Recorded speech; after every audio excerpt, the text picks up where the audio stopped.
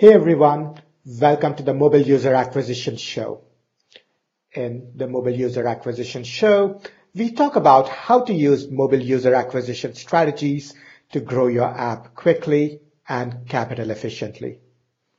The Mobile User Acquisition Show is presented by me, Shamant Rao, Mobile Growth Leader and founder and CEO of the mobile growth consulting firm Rocketship HQ. Each episode includes strategies, tips, and pointers from the leading edge of mobile user acquisition that you can use to unlock tremendous growth for your app in a sustainable and capital efficient manner. Today, I'm going to talk about Facebook's split test tool and why it isn't the most optimal to use on your campaigns. Now, at the outset, the split test tool does appear to be perfect. It allocates equal number of impressions to each ad variant, and each ad variant has roughly similar spend, so similar exposure, so you get as close to an apples to apples comparison between the ads as you can. Right? Now, there are three problems with this approach. Let's look at each of them. Number one, equal impressions to each ad variant is great, but that's not how ads work in the wild. Let's say you have 5 to 10 ads in a Facebook ad set. They do not get the same number of impressions each. The best ad gets the lion's share of impressions and the rest get far fewer. And therefore, if you run a split test, it does not mirror how your ads are going to perform in the wild. And where there isn't such a thing as the best ad, and we can talk about that in a different video, but for our purpose, we've often seen that the winners of a split test often aren't the best performers in regular Bayesian ad sets, right?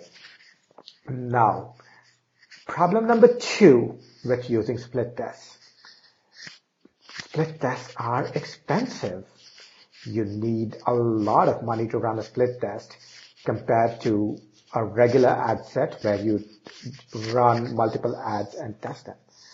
Now, let's see how this happens. Let's assume you have 5 variants that you want to A/B test against each other. You set them up as Facebook split test. Let's assume you have a CPA of $50. Now, in order to get to 30 conversions per ad, to get statistical significance, you need to get 30 conversions multiplied by a CPA of 50 multiplied by 5 ads. That is $7,500 to run this particular split test.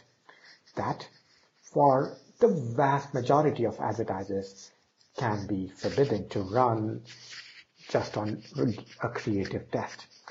Even if you don't wait for full statistical significance, you still have to wait till each of your 5 variants has enough data, and God forbid if you have more than 5 variants to test, and that can cost you thousands of dollars even if you don't wait for full statistical significance.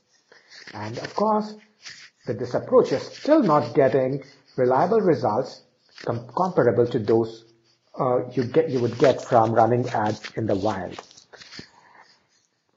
Now on to problem number 3 with split tests, right? If you run a split test, you aren't really contributing to the learning phase of each ad set. This is because as you end the split test, you have to end up pausing the underperformers and running only the winning variant.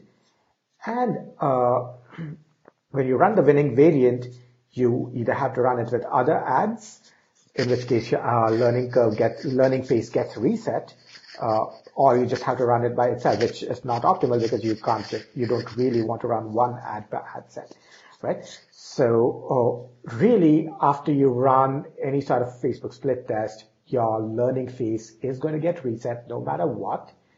And you're going to run ads in the wild without the split test anyway, and your learnings during the split test aren't really going to count for anything. So for these 3 reasons, we typically do not run split tests within Facebook. To recap, number one, a split test does not mimic ad behavior in the wild. Number two, it's expensive. Number three, it is not optimal for contributing to Facebook's learning phase, right? For these reasons, we typically recommend doing Facebook creative testing within the normal ad sets. Add all your ad variants to a normal ad set and let Facebook surface the best performer to the top. And if something underperforms, you pause the underperformers. Let the next best ad surface to the top. Control its performance through bidding and optimization. That's why we try not to use Facebook split test tool. Thank you for listening to the Mobile User Acquisition Show.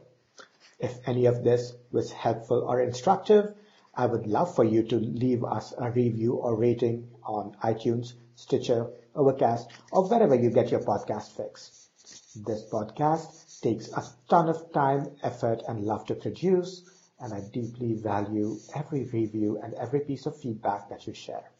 Thank you for listening, and I will look forward to sharing our next episode soon.